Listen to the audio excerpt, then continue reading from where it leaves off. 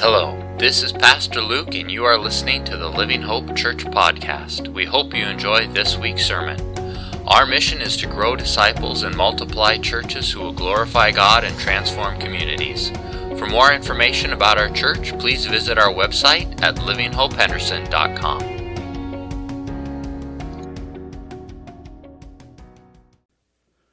Good morning.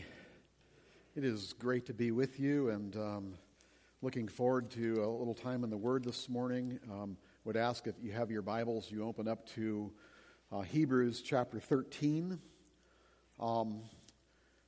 Life is unpredictable and difficult, to say the least. It's oftentimes as we go through life, and we as believers, we look up to Christ.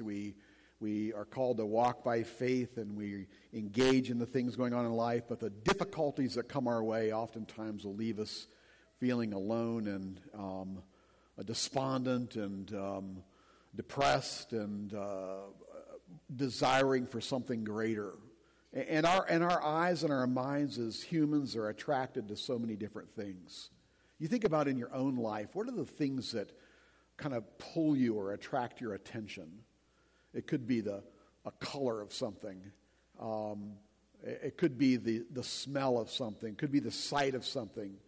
It could be the sound of something that pulls you in a certain direction.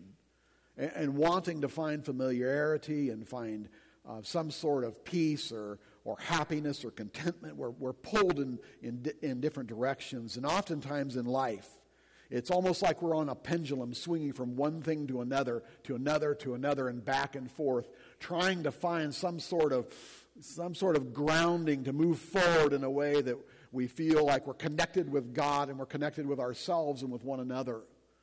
And oftentimes this life becomes a little bit of a dance in which we're trying to find our footing and trying to find our way and trying to get through here, and we're looking out around us and seeing at what other people are doing and how they're relating and coping but trials have an amazing way of pulling our eyes away from the things that are important and going into some sort of a set rhythm that where we find some kind of homeostasis or comfort or routine, and oftentimes that comfort or that routine or that homeostasis is heading in a direction that's contrary to where God wants us to go.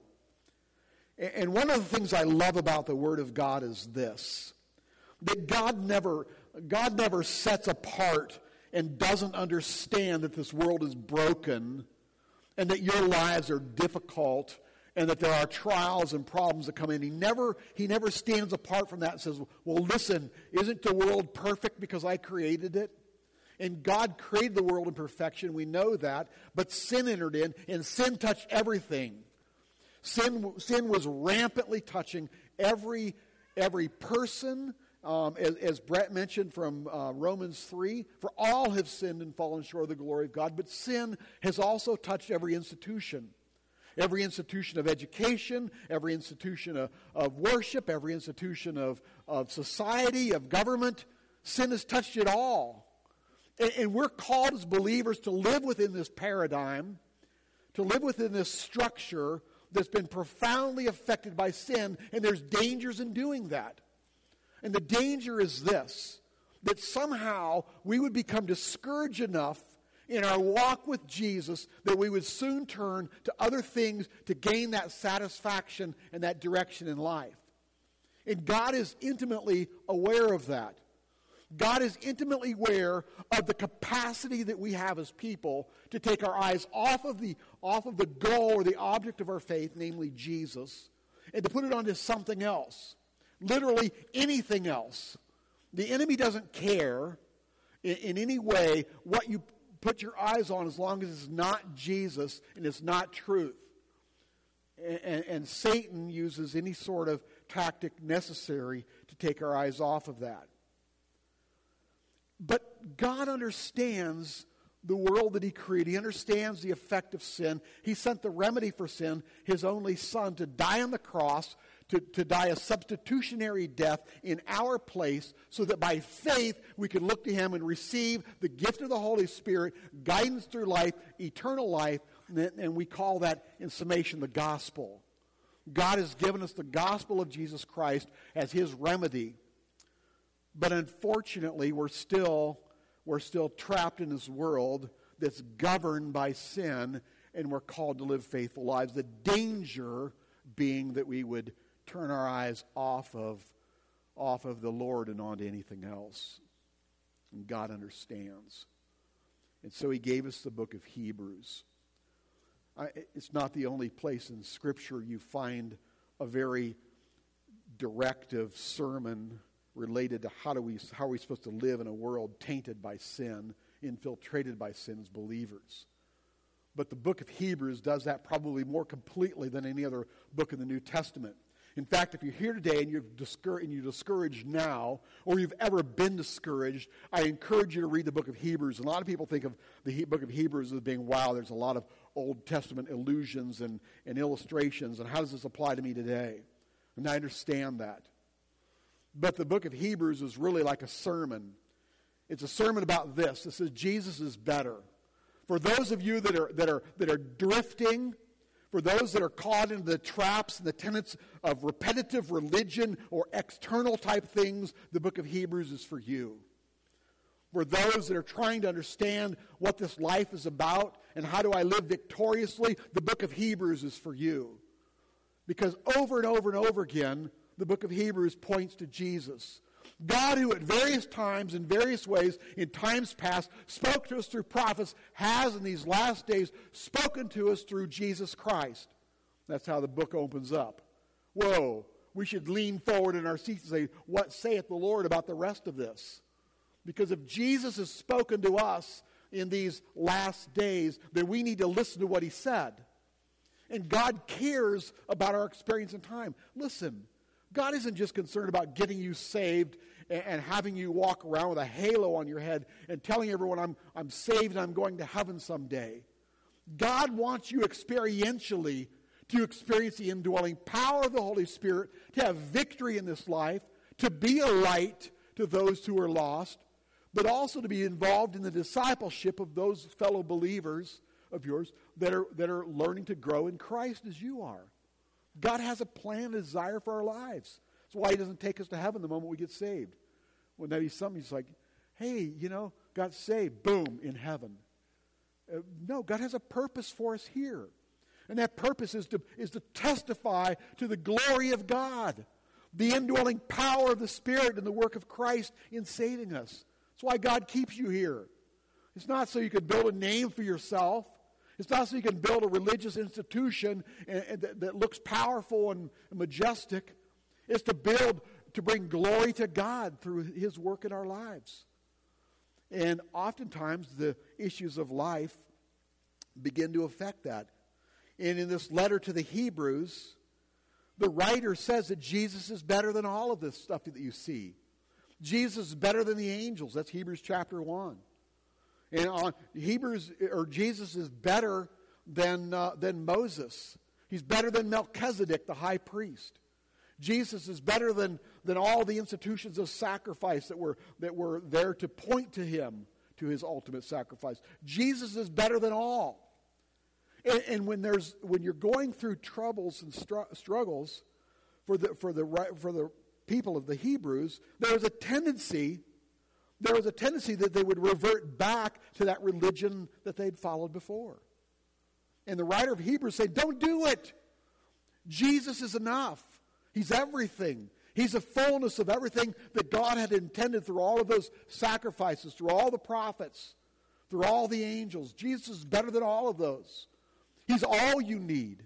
He not only provides an atonement for sin, but he provides a satisfaction, the propitiation, the satisfaction of God through his blood sacrifice. That God is propitiated. He's satisfied with what Jesus has done. You don't need to go through rituals and have religion in your lives to satisfy God, to please God. It's by faith in Jesus Christ alone, through the grace of God alone, the sufficiency of his atoning sacrifice, that God reckons or counts righteousness to us. It's by that same reception of that by faith that we're given the Holy Spirit. And he says that's enough. You don't need the other things. Don't let your eyes become distracted in this life because of the problems and the trials and the struggles, but keep your focus on Christ. That's easy to say, but it's not easy to do, because the world is competing for your attention and for things that they're saying that you need to have satisfaction. And the writer of Hebrews says, no, you need Jesus and Jesus alone. And so all through the book of Hebrews, in fact, pop back to chapter 12 for just a second. Go back to chapter 11, talk about the importance of faith. Faith, verse 1 of Hebrews 11. Now faith is the substance of things hoped for and the evidence of things not seen. Ponder that for a little bit. The substance of things hoped for, and faith is the evidence, the proof of things that you cannot see are actually true. Jesus is eternal life that he gives you, that you cannot see are actually true, and they're appropriated by faith. By faith we understand the worlds were framed by the word of God, so that things which are visible or seen are not made of things which are visible. We see things, the things that we see, they were not made of things you see. How? How did that happen? They were made by God speaking them into existence. And that whole application then becomes we live by faith. We live a life on the basis of faith. Chapter 12. What an incredible chapter in the Bible. What a beautiful place. How then are we supposed to live this life? Therefore, seeing we're surrounded by so great a cloud of witnesses, let us lay aside every weight and the sin that so easily ensnares us. Let us set aside all the things that distract our attention in this life. And let us look unto Jesus, the author and perfecter of our faith, who for the joy set before him endured the cross and despised the shame, and is now set down at the right hand of God. The work is done. It's over. It's complete. And we sit down, Jesus is set down, and we're gathered around, and we look unto him as a basis of faith in this life. That's how we do life. We look unto Jesus. And chapter 12, verse 12. Therefore, strengthen the hands which hang down and the feeble knees. The writer of Hebrews in no way is assuming that life is easy. In fact, just the opposite. Life's hard. Not only are you distracted, but there's problems in life. And he's calling us to build up scaffolding around other people. Build up scaffolding around the weak that are susceptible to stray. Build up and support those that are falling. Don't run them over. That's evolutionary thought. The survival of the fittest is, you know what? Those that are weak, let's just run them over. And I'm telling you what, in this community, we have a tendency to do that, don't we? We do. We look at people who don't come from the right family, who don't have the right pedigree, and we malign them and push them to the side. Because and when we do that, that is evolutionary thought that's taken over, and Jesus says it's just the opposite.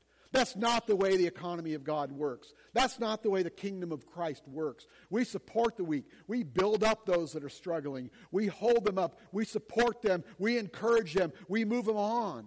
We don't run them over. We don't malign them and push them to the side. It doesn't mean you allow them to run you over. Verse 14 of chapter 12, pursue peace with all people and holiness, without which no one will see the Lord, looking carefully lest anyone fall short of the grace of God, lest any root of bitterness spring up causes trouble, and by this many become defiled. And I'm telling you what, it spreads like wildfire, doesn't it? It absolutely does. And we have to be aware of that. We have to be aware and saying, you know what, in this life it's hard, and God doesn't call us to turn our head the other way. He calls us to jump in with both feet and get involved. And we continue on. Why? Because God cares. Listen, God cares about our daily experience. God cares about the testimony of the church. Not this church. I'm talking the universal church. He cares about the testimony. He cares about the testimony of this church too. But I'm talking about for the body that represents those who are born again. He cares about that. We have to go back to the Word of God. We have to rest upon the revealed truth of God's Word. We have to build our lives upon that foundation, because anything else is going to be the wrong expression of what God intends. There is sufficiency in Jesus. And he's warning the Hebrew people, don't go there. Don't have that tendency to go there. Chapter 12, verse 18. I hope we get to chapter 13. For you have, don't you just love this? Hold on to your seats, people. For you have not come to the mountain that may be touched and that may be burned with fire. This is where the law came from. This is a reference to what happened in the book of Exodus when Moses received the law. For you have not come to the mountain that may be touched and burned with fire, and to blackness and darkness and tempest, and the sound of a trumpet and the voice of words, that those who heard it begged that the word should not be spoken to them anymore, for they cannot endure that was commanded. Verse 21, and so terrifying was the sight that Moses said, I'm exceedingly afraid and trembling. There's this idea somehow that biblical Christianity is this big hammer that God is holding. He's just ready to smash you if you do anything wrong. Listen, believer, you better buck it up, or I'm going to smash you like a rock. Religion has a way of doing that. It promotes obedience by threat. And the writer of Hebrews is saying, listen, you have not come to the mountain that can be touched by fire, that was darkened, and the one that Moses said, you are exceedingly, and I'm exceedingly and terribly afraid. You have not come to that kind of religion, but what have you come to? He tells us. But you've come to Mount Zion, and you've come to the city of God and the heavenly Jerusalem, to an innumerable company of angels, to the general assembly and church of the firstborn who are registered in heaven, to God the judge of all, to the spirits of just men made perfect, to Jesus, the mediator of the new covenant, and to the blood of sprinkling that speaks better things than that of Abel. Wow. That's you. Friend, that's you. You're not bounded by religion, but you're bonded to Christ. And the writer of Hebrews saying, listen, this theological truth that I'm talking about makes a difference today. He's not saying don't be trapped in religion. Don't be trapped in the externals of, I got to do this and this and this, or somebody's not going to like the way I look, or my yard's got to be mowed in a certain way, or this is going to happen. And I know there's a lot of pressures. There are. I get it. I can drive into Henderson. I remember the first time I drove here, it was like, wow, this is incredible. I think I died and went to paradise. Then I spent 5 minutes here, right? You're laughing, you're rumbling, you know exactly what I'm talking about. Because we have a way of building the external things to make things look good, and inside they're crumbling, and we don't know what to do with it. Hebrews is the answer to that. Jesus is the answer to that. And the writer of Hebrews is saying, listen, hold on to Jesus. Let go of the religious requirements. Hold on to Jesus and the Word of God. Let the Spirit of God drive your lives. Verse 25, see that you not refuse him who speaks. For if they did not escape him who refused him who spoke on earth, much more shall we not escape if we turn away from him who speaks from heaven. In other words, the same God who spoke to Moses on earth, the same God who speaks to us now through the Spirit. And if you think that you're going to escape, that they were going to escape, didn't escape then, how do you think that we're going to escape now without Jesus? This is a call. This is really a call to anyone who has stopped short of putting their trust in Jesus as their Savior. Listen, if you're here today and you've never accepted Christ as your Savior, and the Spirit of God is tugging on your heart now to say, you know what, I've never really put my trust and hope in Jesus alone. I want you to just talk to me. Don't walk out of here with unknowing and being unsure about the eternal destiny of your soul. The moment we die, we're going to be alive and awake somewhere, either in heaven with Jesus or in hell separated from God forever. But we're going to be alive and awake and aware and fully responsive. We think we're alive and awake now. We are not. We are like we see in a mirror. Scripture says dimly, one day face to face. God gives us the privilege of knowing our eternal destiny. In fact, John would write to the letters in 1 John, this is the record that God hath given to us eternal life. And this life is in his Son. He that has a Son has life.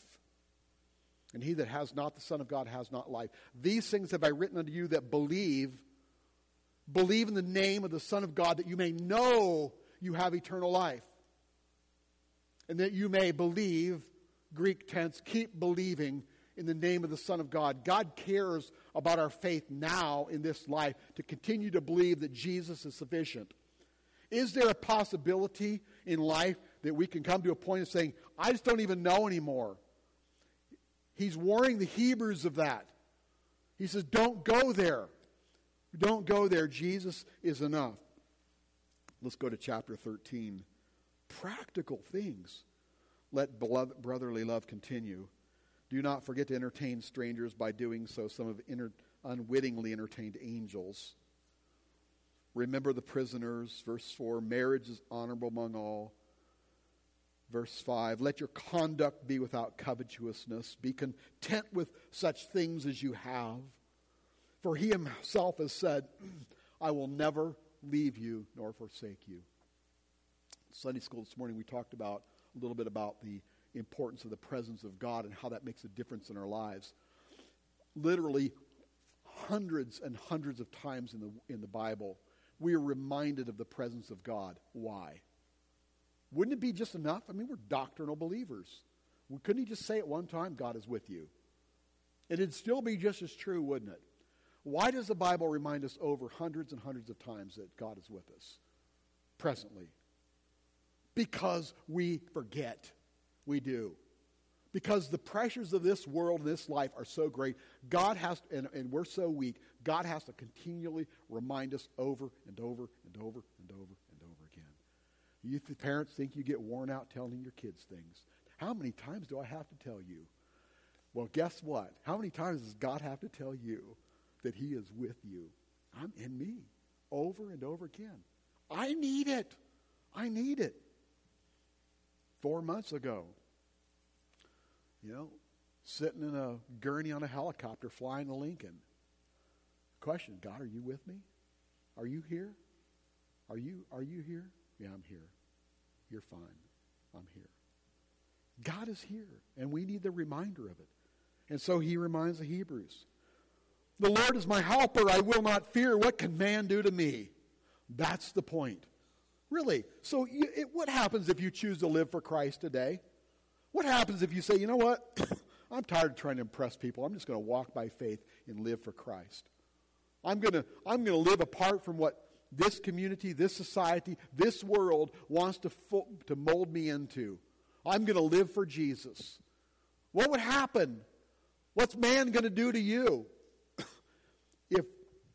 If Jesus has you firmly in his grip, question, who can pry you from that? Turn back with me to Romans chapter 8 for just a second. I'm just going to throw this in free today. Romans 8, we love this promise. It's on your refrigerator. And we know all things work together for good. To those that love God, to those who are the called according to his purpose. We love that. For whom he foreknew, those he also predestined to be conformed to the image of his Son. And those he foreknew, those he predestined, he also called. And those he called, he also justified. And those he justified, he also glorified. In other words, the Apostle Paul says, you know what, God's got this whole thing wrapped up. He has called you through the gospel. You've responded by faith. He has saved you. He has justified you. He has sanctified you, and he's also glorified you. He says you're already in heaven. That's what Romans 8 says. In the original languages, he says you are glorified, past tense, aorist verb. It's something that happened in the past, period. Done, over. Wait a second. How many of you are in heaven right now? How many of you are in heaven right now from God's eternal perspective, who sits past, present, and future at the same time? Every believer, you're already there. That's why the Word of God can say you're already glorified. It's already happened from God's. You're already in heaven. You made it. You crossed the finish line. You're there. The chopper landed. Paul says, whoa, what shall we say to these things? That's the next verse. What shall we say to these things? To what? The fact that we're already in heaven. If God be for us, who can be against us? Don't you love that? Bring out the best shot. Go ahead. Take your best shot. God's on my side. Go ahead and give me your best shot. Launch an assault. Go ahead. Tell me my religion isn't good. Go ahead. God's for me. Who can be against me? Who can stand against God? I mean, it's the ludicrousy of even thinking that someone could say anything about your faith, about the work of Jesus and your hope in Him alone. And that's it. Well, that's not all. He would not spare His own Son, but delivered Him up for us all. How shall He not with Him also freely give us all things? Paul asks 5 rhetorical questions that we already know the answers to. Who shall bring a charge against God's elect? It's God who justifies. Who is he who condemns? It's Christ who died and furthermore is risen, who makes intercession at the right hand of God, who also makes intercession for us. Wow. Who shall separate us from the love of Christ? Shall tribulation, distress, persecution, famine, nakedness, peril, sword? Yet in all these things, verse 37, we are more than conquerors through Him who loved us. For I am persuaded that neither death, nor life, nor angels, nor principality, nor things present, nor things to come, nor any other created thing shall be able to separate us from the love of God, which is in Christ Jesus our Lord. Paul, like a blow of a sledgehammer, he cries out, there is no opposition, there is no limitation, there is no accusation, there is no condemnation, there is no separation. Go ahead. Go ahead and take your shot at Christianity. Go ahead and take your shot at Jesus. Is Jesus sufficient? You better bank your eternal destiny on that. And that's what he's telling the Hebrews here. Don't turn back to the former way of religion. Don't turn back to the way you lived. Hold on. Hold on. Look in verse 10. Here we go. We have an altar. We have an altar from which those who serve the tabernacle have no right to eat. Oh, okay, that's a little bit wordy, isn't it? That's a lot of Old Testament allusion. We have an altar from which those who serve the tabernacle have no right to eat. Those that serve the tabernacle, is reference to the sin offering, and they would make atonement for their own sins in the Day of Atonement. And by sacrificing a ram, and then that ram would be taken, or that bull would be taken out, and it would be burned outside of the camp on this altar. And then the goat would be sacrificed, and it would be taken out. One would be turned loose on the Day of Atonement. The other one would be burned outside of the camp.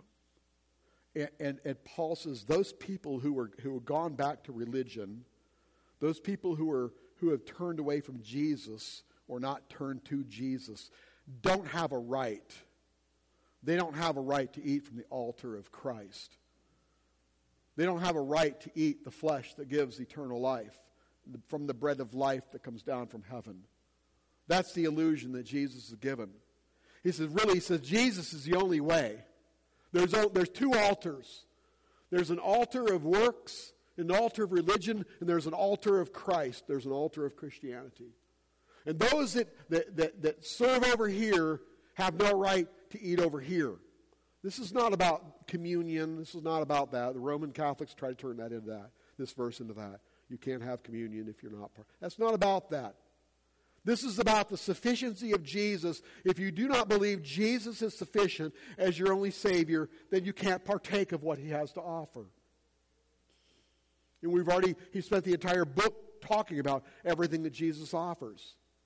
He says those people that have rejected Jesus can't partake of the things that Jesus offers.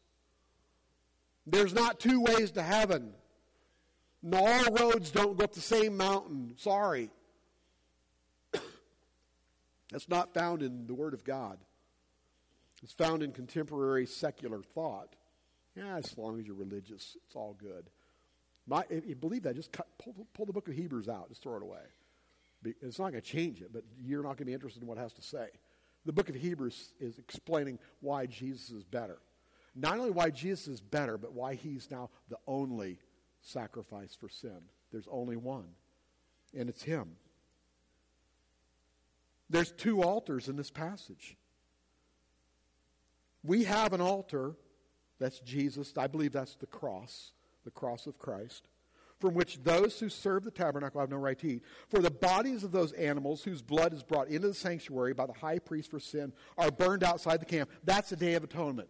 You can put down Leviticus chapter 16, you can read it after lunch. You better read it after you wake up from your nap. It can be a little bit heavy. But you can read Leviticus 16 and learn about the Day of Atonement. Therefore, Jesus also, that he might sanctify the people with his own blood, suffered outside of the gate. And so we see in here, this altar is a place of sacrifice, and there are two altars in view. One is the altar of religion, and here it's legalistic Judaism. It's the altar of dead sacrificial animals. And the other altar is the altar of the cross. It's a place where the body of Jesus was broken, the blood of Jesus was spilt. And there are two types of blood, the blood of bulls and goats and the blood of Jesus. There's a distinction that's being drawn up in here. There are two types of offerings here. They're talking about the bulls and Jesus. There are two high priests pictured here.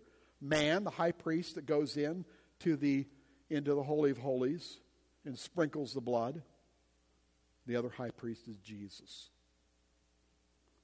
And there's two outcomes. Therefore, Jesus also, that he might sanctify the people with his own blood, suffered outside the gate. There's two outcomes. One is religion, and the other is relationship. That's what we have. This is the remedy. Listen, this is the remedy that God has given for the difficulties that we face in life. This is the remedy that God has given for the pulling in our lives that takes our eyes off of Jesus and onto something else. This is the remedy. He says you can either have religion or you can have Jesus. How does one respond to this? I believe there are three definitive statements here about the Christian life. And the first one is in verse 13. If you want 3 points to write down, here they are. The first point is this. Verse 13, therefore, because of this, therefore, let us go forth to him outside the camp, bearing his reproach. Paul says, the writer of Hebrews, which is probably Paul, says, let us go forth to Jesus, to him, outside of the camp. Here's the point. I will pursue Christ and not religion. This is a definitive statement from the Scriptures. This is a choice that God asks us to make on the basis of what he's writing down here. I need to intentionally pursue Christ. The camp religion didn't like Jesus, and they still don't. That's why religion is always offering something to the work of Christ. Religion is Jesus plus. Biblical Christianity is Jesus alone. Religion emphasizes the external things in life. Biblical Christianity, the internal things. Jesus says, do, I did, or it's done, I did it all. And religion says, do. Religion says, try your best, and Jesus says, trust in Christ. There's a distinction that's drawn there, and we have to, as followers of Christ, have to pursue him, not religion. I will pursue Christ, not religion. The Bible says that they hated Jesus without a cause, and they still do. We bear his reproach. John 15:24, Jesus said, if I had not done among them the works which no one else did, they would have no sin, but now they have seen and also hated both me and my Father. John chapter 15, verses 18 and 19, if the world hates you, speaking to you, if the world hates you, know that it hated me, these are the words of Jesus, before it hated you. If you were of the world would love its own, but because you are not of the world, but I've chosen you out of this world, therefore the world hates you. In other words, you have a different home. I know, right? Wake up call. This place ain't our home. Okay? This is not our eternal home. You're just passing through. And someday, there will be a funeral for all of us. And all the things that we accumulated on this earth, none of it are going to go with us. We're passing through. But we live as though somehow these are our eternal possessions. They're not. You're a steward. You care for something that God has entrusted to you. Everything belongs to Him. Nothing belongs to us. We simply are caretakers, stewards of it. And God turns upside down the thinking of the world system. Biblical Christianity and God's economy is so different from what the world talks about. Let me give you a couple things here. We're still on number 1. These are subpoints under number 1. Okay, subpoint A, wholeness is found through brokenness. I've talked about some of this last time I was with you, that wholeness is found in brokenness. God's economy is upside down. Some call it the inside out kingdom of God. But wholeness is found through brokenness. Psalm 51:17, the sacrifices pleasing to God are a broken spirit, a broken and contrite heart. These, O God, you will not despise. God detests haughtiness, and a broken spirit and a broken heart are things that God does not despise. Number B, letter B, strength is found in weakness. Strength is found in weakness. And he said to me, my grace is sufficient for you, 2 Corinthians 12:9. For my strength is made perfect in weakness. Therefore I will gladly boast in my infirmities, that the power of Christ may rest upon me. Or 1 Corinthians 1:27, God has chosen the weak things of the world to put to shame the things which are mighty. Oh, and we're so attracted to things we think are mighty. Look at that person. They have influence and power. I want to be like them. I want to look like them. I want to act like them. I want to talk like them. Paul says futility. It's just futile. Letter C, life is found in death. That's upside down. That's an upside down world. These are not principles the world teaches. These are principles the Word of God teaches. Life is found in death. John 11:25, Jesus said to her, I am the resurrection and life. He that believes in me, though he may die, yet shall he live. And whosoever lives and believes in me shall never die. And then the question of the universe, believest thou this? Do you believe this? That's the question of the day. Do we believe that if we believe in Jesus, we will never die and we'll have life? If we die in Him? Galatians 2:20, I've been crucified with Christ. Nevertheless I live, yet not I, but Christ lives in me. In the life I now live in the flesh, I live by faith in the Son of God who loved me and gave Himself for me. Letter D, A, B, C, D. Leadership is found in serving. Wait a second. That's not what the world says. Leadership is found in power and influence and control, right? No, not according to the Word of God. Leadership is found in serving. Yet it shall not be so among you. Those are 5 of the most important words in leadership. But whoever desires to become great among you, let him be your servant. And whoever desires to be first among you, let him be your slave. Wow. Next one. Power is found in humility. Power is found in humility. Proverbs 22:4. By humility and the fear of the Lord are riches and honor in life. Power is found in humility. Riches and honor in life are found in humility. And the last one, wisdom is found in foolishness. Colossians 1:27, God has chosen the foolish things of the world, I read this before, to put to shame the wise. 1 Corinthians 1:27, not Colossians 1:27. 1 Corinthians 4:10, we are fools for Christ's sake. Verse 11, to this very hour we go hungry and thirsty, and we are in rags, and we are brutally treated, and we are homeless. We work hard with our own hands.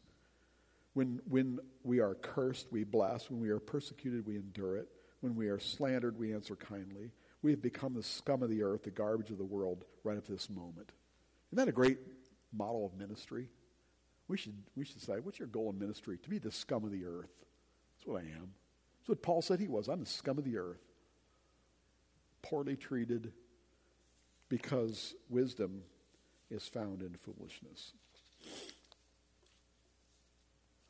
And there's more in Scripture, but the idea is to accentuate the upside-down kingdom of God. Number two.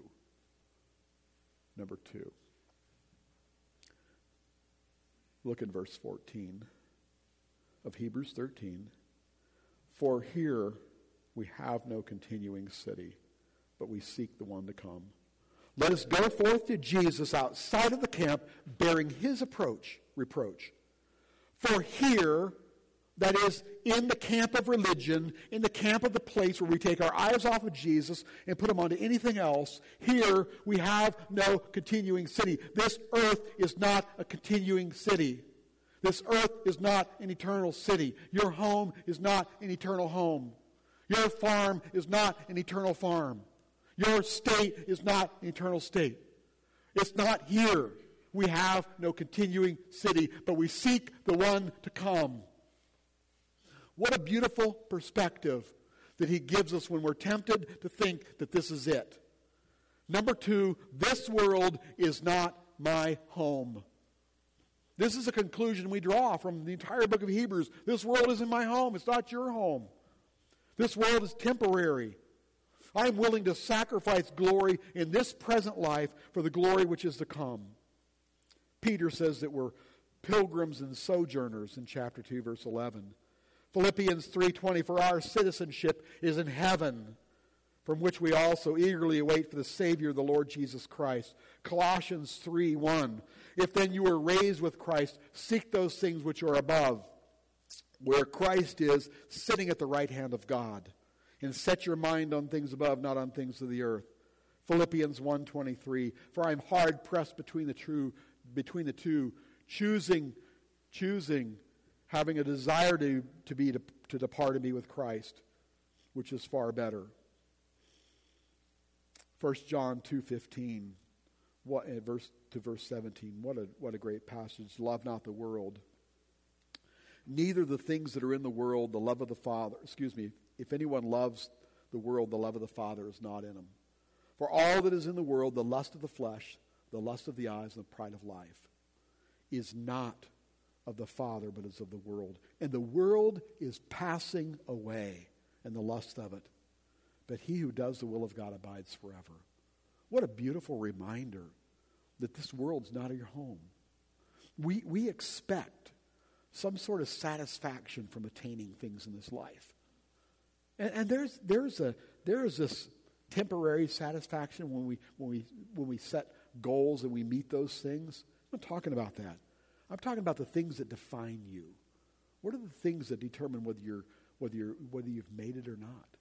Do you have to have a certain level of this or a certain level of that? The writer of Hebrews says, listen, you have Jesus. If you have Jesus, you have it all. What a beautiful picture of the sufficiency of Christ in our lives. And finally, number 3. This is it. This is where we land the ship. I will worship God. I will worship God. I'll pursue Christ, not a religion.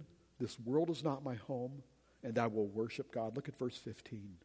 Therefore, by him, let us continually offer the sacrifice of praise, that is, the fruit of our lips, giving thanks to his name. There is an altar or a place of sacrifice that remains in the Christian life. There is.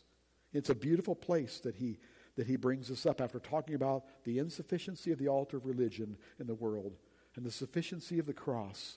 He says, oh, by the way, you want a sacrifice? There's a sacrifice. Here's a sacrifice. Worship. Worship. Gather together and worship. Lift up your voice and praise God. And by the way, these words here that are used here, it's really about testimony. Offer a testimony to God. You know, we oftentimes give affirming testimonies to people like, this guy, I know a guy, he's amazing. He's an incredible guy. And he can do this and this and this. And there's another guy I know, and that's fine. But you know there's limitations to those. The guy can be really good, but he's not great. Or he can be a great guy, but he's not perfect. He can be really, really good, but he's not the best. The writer of Hebrews is saying, listen, God alone is capable of receiving those superlatives. There's no words out of your mouth that are going to overdo who God is. You're not going to express in a way, oh, it's really, really not true about God. No, you're not. It's impossible. That's what he's saying there. Let this be the sacrifice. Let it go completely down. Let the praise from your lips bring glory to God. The sacrifice bring glory to his name. They're praising God. And there are really 3 sacrifices that are mentioned in Scripture. That of our lips, that of our hands, which is in the next verse, verse 16. But do not forget to do good and to share, for with such sacrifices God is well pleased. Sacrifice of our lips, the sacrifice of our hands. And in Romans 12, the sacrifice of our lives. The sacrifice of your very life. I beseech you, therefore, brethren, by the mercies of God, that you present your body a living sacrifice, holy and acceptable to God, which is your reasonable acts of service. And do not be conformed to this world, but be transformed by the renewing of your minds, that you may prove what is that good and acceptable and perfect will of God. God calls you in the face of trials and temptations. Don't be distracted. Don't be distracted. Choose the altar and seek Jesus outside of the camp. Because for you and I, we will either die in our devotion to religion or we'll die in our devotion to Christ. You'll either die in this life seeking the things which are going to fill your own life and make you look good, or you will die in your devotion to Christ, bringing glory to him. It's a choice all of us have to make. We will either die in our devotion to religion, or we'll die in our devotion to Christ. I pray that you'll walk with Jesus and serve him. Let's pray together. Father, thank you for loving us where we are. Thank you, Father, that you know that we are weak and feeble, that we're tempted by sin, and that you bring us opportunities to escape that. So, Father, glorify yourself in our lives. Help us to seek Jesus outside the camp, gladly bearing the reproach, knowing that Jesus died outside the gates of Jerusalem, and we will die outside the gates of religion. We'll die outside the gates of self. We will die in our devotion to you. Help us, Lord, to see you glorified through all of this, we pray in Jesus' name. Amen. Thanks so much for listening to this week's sermon. We hope you were enriched and encouraged. If you have any questions about Christ or church or would like more information, visit our website at livinghopehenderson.com or email me directly at luke@livinghopehenderson.com. We hope you have a fantastic week. Take care and God bless.